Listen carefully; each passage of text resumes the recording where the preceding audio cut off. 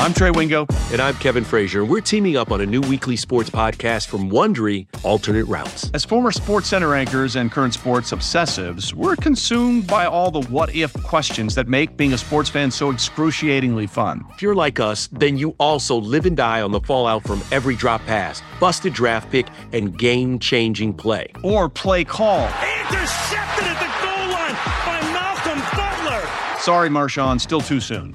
Each week on Alternate Routes, we'll take a flashpoint in sports, break down what actually happened, then explore every alternate scenario and the ripple effects it would have caused. Follow and listen to Alternate Routes on the Wondery app or wherever you get your podcasts. You can listen ad-free by joining Wondery Plus in the Wondery app or on Apple Podcasts. I mean, the possibilities are limitless, Kevin. What if Portland drafted Michael Jordan? What if the NBA never vetoed the Chris Paul trade to the Lakers? That's a butterfly effect for real. This episode is brought to you by Progressive Insurance. Whether you love true crime or comedy, celebrity interviews or news, you call the shots on what's in your podcast queue. And guess what? Now you can call them on your auto insurance too with the Name Your Price tool from Progressive. It works just the way it sounds. You tell Progressive how much you want to pay for car insurance, and they'll show you coverage options that fit your budget. Get your quote today at Progressive.com to join the over 28 million drivers who trust Progressive. Progressive Casualty Insurance Company and Affiliates. Price and coverage match limited by state law. Rodgers in trouble. Does he have a vintage moment in him? In the end zone, it is caught for the win! Pressure, pass is picked off, and who is it? Big B.J. Raji for the touchdown. Welcome back to another episode of Pax What She Said podcast. I am one of your co-hosts, Perry Goldstein, and I'm joined, as always, by my lovely co-host, Maggie Loney. And today, we're doing a mailbag. A bunch of you submitted some questions to us about the Packers, and we're just going to run through them, answer them, have a nice little conversation about the Packers in the upcoming season, and hopefully give you some answers that you find fitting and acceptable. So we're going to start off with the first question, which was, with the Packers not drafting a wide receiver, which current wide receiver takes a big leap this next year? And a few that this person listed was MVS, EQ, Lazard, or Kumaro. So Maggie, what do you think about this? I feel like, I guess I'm thinking of it from, this is probably cheating, but from 2019 to 2020. And because EQ didn't get to play in 2019, I think that his input or output, I guess, actually on the field will be significant compared to, I think Lazard will still see an abundance of snaps. I still think he goes into the season wide receiver 2 or 3. But I don't think that he'll be taking like an astronomical amount more of snaps because of Devin Funchess. I think that we've seen kind of what we'll see from Kumaro and MVS. And I do think that guys like Marquez will be able to take another leap. But I think as far as like current production, EQ is somebody to be really excited about. And obviously you are still the conductor of the EQ hype train. So I'm sure you'll have a similar response. Yeah, I mean, I think 3 of the 4 guys listed have a potential to make a big leap this season. I agree with you. I think we know what we get out of Kumaro. He's a solid depth guy. He makes plays when he's on the field. But I actually think Lazard is poised to have the biggest breakout this season. He carved out a pretty successful role in LaFleur's plan last season. I think that'll only grow.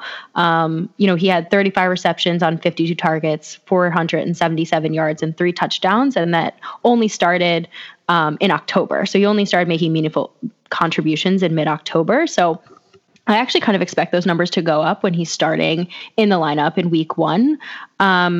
But again, there's serious competition in the wide receiver room for that number 2 spot. I think he has a little bit of a leg up on everyone else because he had so much production. But I do agree with you that with him and Funchess, they're fairly similar receivers. So it'll be interesting to see how they integrate Funchess. That may take snaps away from Lazard. But Lazard has that institutional knowledge. So I'm kind of curious to see what those 2 look like. But I think he has just like the biggest window to become that breakout star because he already has the trust of Rodgers. He's been in the game plan a good amount. So I don't know. I am still excited about Lazard, but you know that my favorite candidate to break out is EQ. Like, his rookie season saw so much promise, and I love his skill set compared to the other receivers. So he's got that shiftiness to play in the slot, but at 6'5", that's a super matchup nightmare for slot corners. And so I think that just like really gives him a leg up, bringing something different to the table. And I don't know, his 2018 flashes were their cause to be excited. Of course, coming off a season-ending ankle injury, I don't think is going to be easy, but I follow him on social, and he's been working out like crazy in quarantine. So really excited to see what he does in camp. And then, of course, I think MVS in year 3 it's time. Either he's going to show that he has what it takes to be part of this offense, or he doesn't. Rodgers even mentioned him in his presser this week. Like, of course, they want things to click and they see him being being that deep threat, but I think it's kind of a make or break year for him.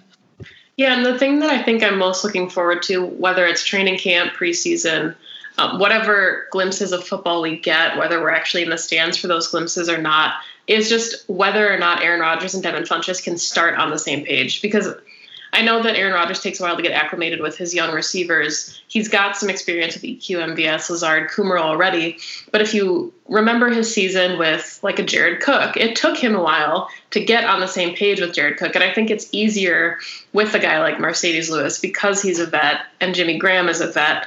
And Devin Funchess, yes, is, he's been around the league and he's been in an NFL offense. But I do think that is probably, to me, what can make or break this wide receiving core is if he can come in and immediately make an impact on the field. Because if he's coming in as like your wide receiver 4 or 5 and he's barely seeing the field, it might take a while for him to get acclimated in the offense and gain Rodgers' trust. And then you really need guys like EQ and Lazard to make a more dramatic impact because you don't have that free agent that you thought you did. Yeah. Yeah. I mean, it's hard to say what Funchess is going to bring because we also don't have a recent season to look back on because he's coming off an injury. So it's really just a bit of a wild card. And, he has all the traits to be a wide receiver that will fit well in this offense. But at the same time, like, I feel like we're moving towards a little bit more of a run first, power run offense, and that will be less wide receivers on the field in plays in general. So less opportunities for wide receivers to break out. So it'll just be interesting to see who is given the majority of snaps, obviously after Davante Adams, because he's always number one. Number one in our hearts and on the field. Next, we have a question from Steven. He asked, what's going to be your expectation for fan experience during this NFL season? In Green Bay, we know it's all about fan engagement, from kids on bikes to family night and tailgating. How does the current situation affect that for the season? Yeah, it's hard. Right now, it's really hard to imagine any of those things taking place. I think it's important for us as fans, as well as NFL personnel, to expect this upcoming season's not going to be normal. There may be no traditions like family night and bike rides. There may not even be games that we can attend.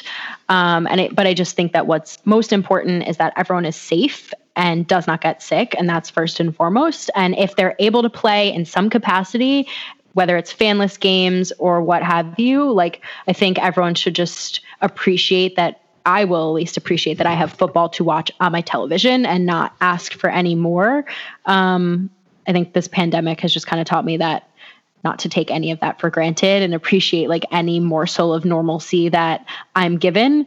And if that just means that we all have to watch at home on our couches and there's no fans in the stadium, I think it'll just make people very excited. I also see, it being really big for broadcasters. I think, we saw the draft was the most watched draft in NFL history. Like, games might be the most watched games in NFL history because fans can't go and they're just itching. So I know it's really important in Green Bay, but I also think we have to remember that if those things are omitted because of the virus and they're omitted, but we still get to watch a game, like, that's the most important. Yeah, and as somebody that lives in Wisconsin, and I'm sure a lot of listeners live in Wisconsin, Brown County is one of the heaviest hit areas right now in our state as far as the numbers are concerned. So yes, as much as, we rely on things like kids on bikes and family night and things just for the economy of Green Bay alone, I know that that's going to be pretty devastating to such a small market franchise. I do think that this is a big opportunity for social media.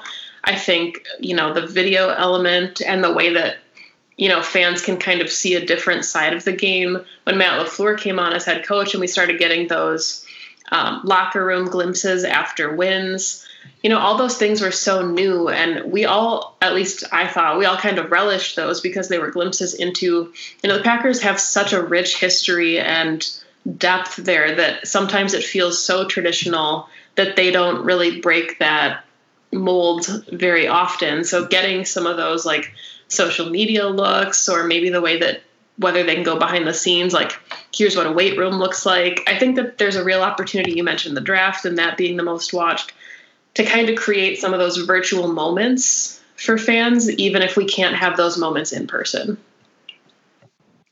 Yeah, I know we'll all miss tailgating and the community aspect that football brings, but at the same time, like you mentioned, social media can also do that. It's not the same. It won't fill the void completely, but it can also bring us together if we let it. It's tough for me though, because obviously I'm coming from a place that's basically the epicenter of the epidemic. I live in New York City. I cannot imagine myself and thousands of other people heading over to MetLife Stadium, for a game. So it's just, but I know also that some states are saying that they're going to open up soon. First, yeah, I know it's hard to imagine, but some are going to open up soon to let players into practice, et cetera. And it's just a wait and see. I'm with you, but now we get to, I don't know if this is super happy. I was going to say we can take it in a better direction, but here's the next one. At the time of the draft, commentators essentially write off day 3 picks, saying day 2 picks rarely work out and it's a crapshoot. Quote, is it realistic or more desperation to hope that Kingsley Keke will be the missing piece so desperately needed on the interior of the defensive line? I love this question because I love talking about Kingsley Keke and the defensive line. I mean, I feel like we've touched on this so much, and it's definitely realistic to make that assumption. You don't just draft players and not expect or hope that they're going to make a contribution to your team. Also, in the limited snaps we saw of him last season, he showed a lot of promise. I think if he gets more of an opportunity, he could really pleasantly surprise everyone. Not to mention the coaches and the players have all expressed excitement in what he can bring to the table. So he's kind of one of my breakout candidates, honestly, this upcoming season. So not desperation or hope or convenience. I think it's very realistic to say that he will make a more meaningful contribution on the defensive line. Yeah, I think he finds himself having one of the best opportunities on the team because, the Packers are still expecting a lot out of 3rd round pick Montrevious Adams. They did sign Trayvon Hester in free agency, but they didn't really go out and get a splash guy. If Snacks Harrison was coming to Green Bay, that he'd be eating up. That's a really good pun. He'd be eating up a lot of those snaps on the defensive line opposite Kenny Clark. Guys like Dean Lowry are going to get their playing time. But behind Dean Lowry and Kenny Clark, there is a lot of unknown right now. And Kingsley Keke will have a huge opportunity. And I get the day 3 draft pick thing being a concern. But you always find guys that contribute. Blake Martinez as a 4th rounder contributed, played almost every down for the Packers during his career. And then we signed Kamal Martin as a 5th rounder, hoping that he can take a leap and in year 1 and be a guy that could potentially be a starter in some packages opposite Christian Kirksey. So it's really difficult to assign value based on draft selection, but I know that more often than not, that is kind of the case in how it works. Oren Burks being valued higher than Ty Summers, given the 3rd and 7th round draft status. But yeah, I think Keke, to me, definitely has one of the best opportunities on the team to really make a significant jump. And I don't think that's just because we're fans of him. I think that he plays at a position that is, really in need of some help. And I think that he's proven, like you said, in the limited snaps, that there's a lot of potential there if he gets to work into the rotation. Yeah, I dislike judging based off of where a guy is picked. I think there's a lot of factors that go into it, and a lot of things that aren't looked at. And it takes, our best wide receiver and arguably one of the best wide receivers in Packer history was taken in the 7th round. So it's just, you see guys that maybe go to smaller schools or maybe aren't as looked at. Maybe they coming out to the draft with an injury and it makes them fall. Like, you just never know. So I definitely don't look at Kingsley Keke and say, oh, he's taken day 3. He's less likely to make any kind of meaningful contribution because of that. I kind of look at his production on the field and also, like you said, the opportunity that he has, which is big. I know we feel strongly that Dean Lowry is a great depth guy, but not your really solid kind of rock next to Kenny Clark. And I think Kingsley can get into that rotation and do some things. So next question that I definitely want to talk about is, what statistical output would you consider to be, quote, successful for A.J. Dillon this upcoming season? Yeah, I really like this question because I love A.J. Dillon. But the problem is that I also love Jamal Williams and I love Aaron Jones. And this, to me, is such an exciting trio for the Packers because they all do different things and they all bring versatility to the offense. I don't know if any of our listeners are readers of the Insider Inbox from Packers.com, but they've been trying to think of a nickname for the 3, like Thunder, Lightning, Hail, Thunder, Lightning, Heavy Rain. So it's been fun to kind of think about the different dynamic that all the backs have. But Jamal Williams in 2019 only played 35% of snaps, and that was a decrease from 2018. Aaron Jones was hurt, but he played almost 50% of snaps in 2018. So I think statistical output, I can see A.J. Dillon and Jamal Williams really splitting a bulk of those remaining snaps, whether they each take 20% of the 40%. I think Jamal will still play a little bit more, but I think as we get into the winter months and the cold, Jamal and A.J. are really going to shine, given their versatility as the kind of power backs. And I think Jamal will carve out a role for himself as a pass catching back. I think that now the kind of bruiser role maybe will shift to A.J., but I could see him getting a couple touchdowns in 2020. I don't think it'll be like an Eddie Lacy rookie season or anything because we still do have Aaron Jones and know what he's capable of. And I think that Aaron Jones is still the guy. I don't think this changes anything, but I do think that there's a lot to be excited about with that trio. I agree. I think a little bit his role, unfortunately, is contingent upon the offseason and the training camp. Like, he's a rookie. Like, he needs time to learn the offense, right? And so if he has that ability and the time, then I agree. I think he'll probably take some snaps from Jamal. Like, AJ, see, I call Aaron Jones AJ, and now we have an actual AJ, and I can't do that. So Aaron Jones is obviously running back 1. I actually think that he's going to see more snaps at like kind of a hybrid wide receiver role. Like when you Aaron Rodgers, oh my God, everyone has the same name now on the team. When Rodgers was throwing him the ball last season, he was really successful at it. So I think if the 3 of them are going to see snaps, like you said, Jamal is going to be a bit of a catch passing back, and so is Aaron Jones, and A.J. Dillon will be that bruiser. But I don't want to put he has to have X number of yards or X number of touches for him to be successful. Like, I don't want to set unrealistic expectations for a rookie that might have a difficult or unusual offseason. I want to see how Matt LaFleur uses him, but if he sees the field like 15 to 20% of snaps, like, and is contributing alongside the already great tandem that we have, that's a success to me.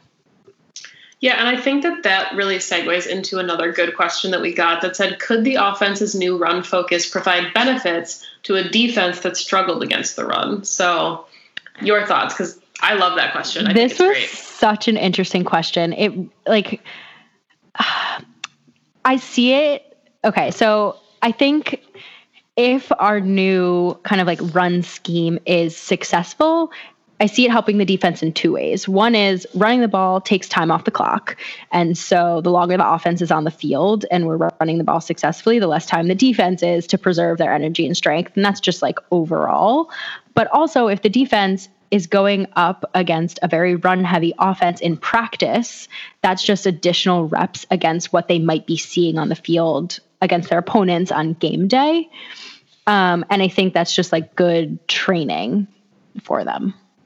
Yeah, I think the scout team offense defense dynamic is really interesting, but I kind of thought of it the same way that you did initially, where yes, the Packers really struggled to convert on third down, to sustain drives. And even though the defense looked really good, in like maybe the first half of games, they started to get really gassed at the end of the game. And even though they were working as hard as they possibly could, I mean, there's clips of Kenny Clark, I think in the NFC Championship game, just, yelling, like, we have to do something.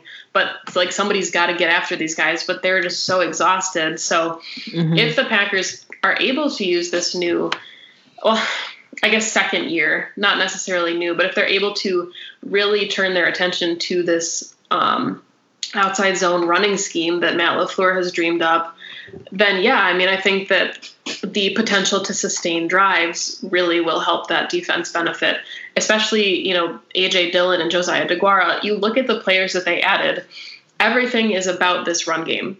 So will this emphasis on the run offense open up the passing offense? Of course. All of these things will work together to hopefully, if all goes according to plan, make your franchise more successful, because it is those little things that maybe don't appear to the naked eye that, the defense isn't as exhausted because they're playing 35 minutes instead of 47 minutes in a championship game, getting run over without being able to get off the field. And I think that substituting element is really big too. If these guys have time to catch their breath, you're okay to stay on the defense for an entire drive rather than trying to switch out, getting 12-man penalties. Just all those little things work cohesively. So I really liked that question. I thought that was a really interesting way to approach everything. Next question, really straightforward. Do you think Jordan Love will be quarterback 2 or quarterback 3? I've been thinking about this a lot, especially since our second to last episode that we did on the 90-man roster. And I just don't think that the Packers spent a first-round pick on a guy who's going to be quarterback 3. I just think that Jordan Love should and will be QB2. It would be off is the word that I think of if I saw the depth chart and saw that Tim Boyle was ahead of Jordan Love. I know that he has kind of like that knowledge of the offense over Jordan Love, but like you don't take a first round trade up in the first round for someone who's going to be your third string quarterback. Yeah. And I think this is super interesting because while I agree with you that it would be really weird to invest so heavily into a quarterback, you're not hoping that he plays for at least 2 or 3 seasons. So if he has to sit and learn, especially in what is the weirdest offseason of all time, maybe not being able to get those live reps and the live sit downs to learn the playbook, Tim Boyle is like premium insurance, right? Like you either keep him as quarterback 3 on the depth chart in case something happens and you don't feel that Jordan Love is ready, or he proves that he deserves the QB2 spot because Jordan Love is just so new that maybe he's not ready to fill that void. So it's hard for me to picture Tim Boyle not being on the roster, I guess, the 53, just because, I'm not sure if he'd be 2 or 3 on the depth chart, but I think that the value he brings, even just working on the scout team with Jordan Love while Aaron Rodgers is taking, obviously, QB1 snaps, that element to me, I think, is what will be most important, is just, Jordan Love and his acclimation to the offense, being unable to do a lot of that in-person work. Yeah. I don't see Tim Boyle going anywhere for sure. I think he's going to be at least there in camp and throughout. And the Packers historically keep around 3 quarterbacks on their roster anyway. But I think if they're very serious, which they seem to be very serious about Jordan Love being that heir apparent, then you'd imagine he'd be QB2, learning and soaking up everything he can from Aaron Rodgers while he can, and potentially in games where we've just blown out our opponents and he gets to go in the fourth quarter, situations like that, it's going to be him. But, this is the time where I kind of appreciate preseason because you get to see a little bit where the staff thinks of players in the depth chart, and we'd get to see a little bit of Jordan Love. We'd get to see a little bit of Tim Boyle because, Aaron usually plays like a series in the preseason and that's it. So if we do have a preseason, I'd be very curious to see, do they put Jordan Love in first? Do they put Boyle in first? How many snaps do they get and what do they look like? Yeah, I cannot wait for the preseason to see that kind of division of snaps between Love and Tim Boyle. And then they have the third quarterback behind Rodgers, who's, maybe would be a practice squad guy. I don't see the Packers keeping 4 quarterbacks on their active roster and practice squad. So maybe not. But yeah, if I would expect Jordan Love to get like 75% of snaps in the preseason, just because the Packers will really want to see what they have out of him. It's going to be the talk of the preseason regardless, whether he looks really good or he looks like a rookie that's a developmental pick trying to develop in the NFL. It's going to be so fascinating to see kind of where he's at. A lot of the rookies just acclimating to a new offense in the NFL or defense in a pandemic. Another question from Peter, who is one of our friends and listeners across the pond. He says, in my imaginary world, due to COVID-19, the NFL dictates that the 2020 season will be played as 7-on-7 flag football. Does this help or hinder the Packers' chances? I mean, I like to imagine that we'd smoke them in flag football, but, speed is definitely not our biggest strength, I'd say, on this team, for better or for worse. So in flag football, that's important because all you're going after is the flag. So I don't know, maybe it would hurt us. Maybe MVS would finally be the breakout star because he's fast as hell. It's only 7-on-7 too, so you got to pick and choose who's on the field. I love flag football. I do too. I love playing flag football. If the Packers want to call me and Perry to come coach up the Packers for 7-on-7, when I lived in Washington, D.C., I played on a intramural flag football team. What position were you? Running back. Were you? Yeah. I was always the quarterback, so this is a dream team. For someone who loves football as much as I do, I have a very bad spiral. Really? Yeah. So, I have the most beautiful lefty spiral on the planet. Of course you do. In 6th grade, my gym teacher said, "Hey, lefty spiral." And it has obviously stuck with me since that day because I'm still talking about it as a 26-year-old adult. No, I'm definitely a runner. Definitely a runner. Well, that's fine. I don't like to run. I would be the peak passing quarterback. So clearly, we are 2 perfect, versatile chess pieces for this Packers flag football team. But I need AJ Dillon blocking for me because I'm 5'3", and that's just not Yeah, my size is definitely a deterrent. I'd say 5'2", barely. What if Kevin King was covering you? Just imagine that. Oh, he would. He's got a whole foot on me. That you're comfortable enough with yourself to be yeah, he would win. If you said you would win, I was going to be I'm impressed. I need to carry that energy. No way. That'd be a serious flex if I thought I could beat Kevin King one-on-one. You should tweet him and see if he'll come meet up with you to put a video together. I'd do that.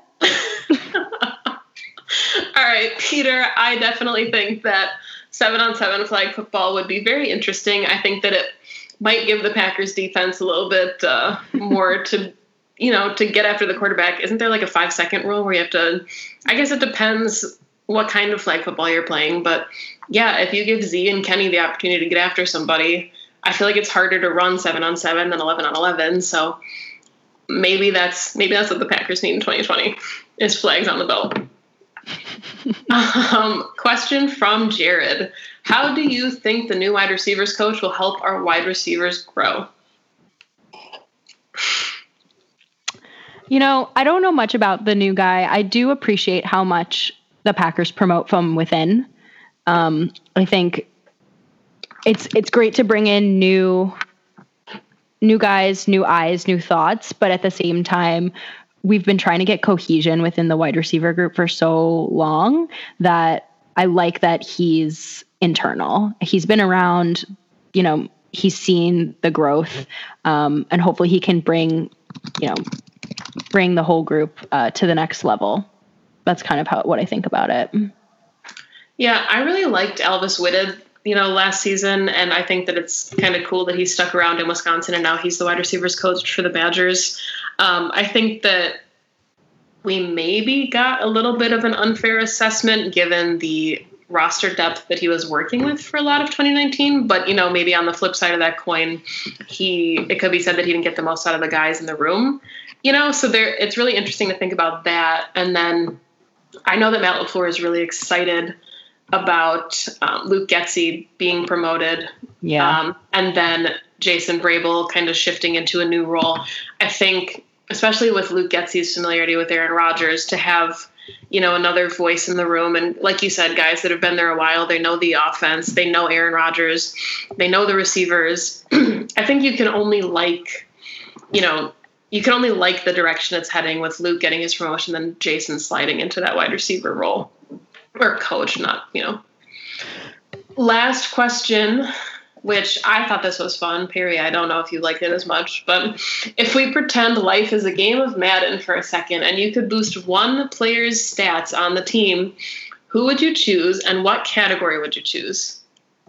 So I had a tough time with this one, but I ultimately decided it would be Kevin King, and I would boost his play recognition. And I hope he never hears this because I am really a big fan of his, and I don't mean to be negative towards him, but I think sometimes he gets burned on plays that he should have recognized. Just not by you. Previously. No, just not by me, obviously. But I think I love, and I've been outspoken about this before, I love him and Jair as a tandem. And I think they're fantastic together as a team, and very complementary skill wise. And so I think if Kevin can do a little bit more of that, this season, then maybe we would think about extending him. I'm actually on board with keeping him, giving him a new contract. It's probably a little bit of a minority take there, but gets a little bit better at play recognition, a little less leaving him on an island alone to get burned. But 5 interceptions, man, keep it going. Yeah, I feel like I always accidentally bring up Tramon Williams when we're together, and I don't mean to always make you sad, but I think that, Kevin King has a huge opportunity this year with Jair. The two of them are kind of your really only known commodities at this point without Tramon. So depending on guys like Chandon Sullivan, if they can take a leap, I think that also will kind of dictate what happens with Kevin King. And if Kevin King plays lights out, then he deserves a second contract regardless of what happens with the rest of the room.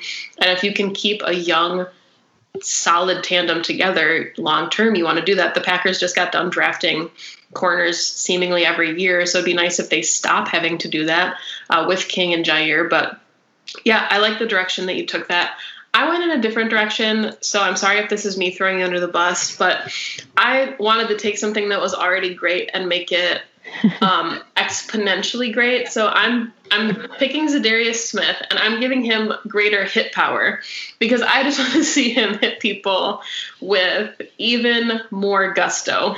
That's scary. That's a scary thought.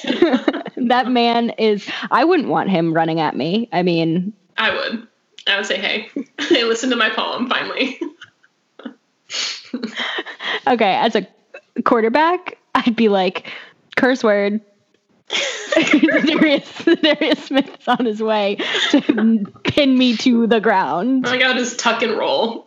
Just get out. Let me just get down now because I don't want to be hit by that. Stop, drop, and roll would be a great sack celebration. If you tackle someone, you're putting out a fire. So stop, drop. I like it. Should we submit it to him? He's always asking for ideas. Oh my God, can you imagine? And then when I'm done, I can just yell, listen to my poem. One day, Maggie, one day we will get him to listen to your poem. Don't worry. Yeah, I'm keeping the faith. A couple other questions, I guess, that we can include while we wrap things up. Jacob Westendorf asks, if you could permanently add one male to the show, who would it be and why is it me? To which Dusty Evely responded aggressively. So, Perry, let's talk about Dusty and Jacob because we love them both very much. We do. Jacob, you're welcome to come on the show whenever you want. We appreciate you and your support. We, of course, would love to have you. Dusty as well. I'm leaning on Dusty a lot recently for some advice on how to learn scheme a little bit better because he's so fantastic at it. So I appreciate Dusty and all of his knowledge and wisdom when it comes to the sport. I bought a book that he recommended, so I'm going to learn, you guys. You're going to hear it. It's going to be exciting. I'm watching the 2011 season while I read this book so I can apply what I'm reading. It's very exciting. But Dusty and Jacob, you're always welcome. Yeah, I want to second that. I got to meet Jacob and Dusty actually at Corey Behnke's house during different games of the 2019 season. And they're both such incredible people. If you don't follow them already, it's Dusty Evely and Jacob Westendorf. We would love to have both of them, or maybe separately if they won't be able to get along, on the show to talk with us. Jacob knows that I would die for Blakey. I would die for a lot of people, apparently, on Pack-A-Day. We've talked about this a lot, but his daughter is somebody I'm so excited to meet someday. And Dusty, you have the cutest kids in the world also. Thanks for being my friend on Facebook because I get to see them all the time. I guess this is also fun to talk about. Joey the Jaguar. What advice would you give to Bears fans on how to get their life together? Perry, go. Don't get your life together. I like beating you. Seriously, I don't want the Bears to get their life together. I enjoy beating them. No, seriously, get a better quarterback. Like, that's my only advice. Mitch is not it. We've known it. It's not it. I don't think it's Nick Foles either, to be honest. My advice would be don't suck, but it's kind of your thing. Like, the Bears still suck. So they always will. Yeah. Thanks, Joey. That was a lot of fun. I really liked that question stuck in there. It made me really happy when I read it. And I was like, I don't really have advice. It's just kind of something you have to figure out on your own. Read. I'm not giving you our secrets. Read a self-help book, Chicago. Damn. How to Not Suck for Dummies. You should patent that. Oh boy. I think that's all the time we have, right? I mean, we had I one think more we're question. done. Yeah, I mean, we had one more question. Is Tom Crabtree the best Tom in NFL history? Yes, because it's not Tom Brady. There you go. That's all you got from us. Perry, if the people want to follow you on social media, tell them how they can do that.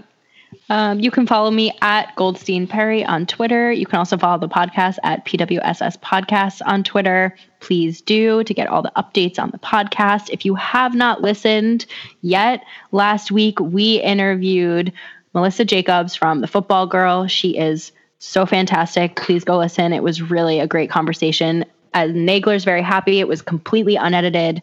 Just really, really awesome to get her on here and talk Packers and 49ers. So you can go find that too. Perry stole the thunder because I was also going to talk about Melissa Jacobs, but I guess talking about her more than once is never a bad thing because she is one of the best in the business at what she does, and she is a role model in the industry for women in sports. So thank you to her once again for being on the show. That was episode 14. If you'd like to give that a listen, you can find my work on social media at Maggie J. Loney, Loney. I write 2 articles a week for Cheesehead TV, and I also podcast with the Pack-A-Day podcast crew. Thank you, as always, for listening to the show. Go Pack, go. Go Pack, go. And Jones out in front. They're trying to chase him down. He's inside the 10, and he is in for the touchdown. The title is back in town. The Green Bay Packers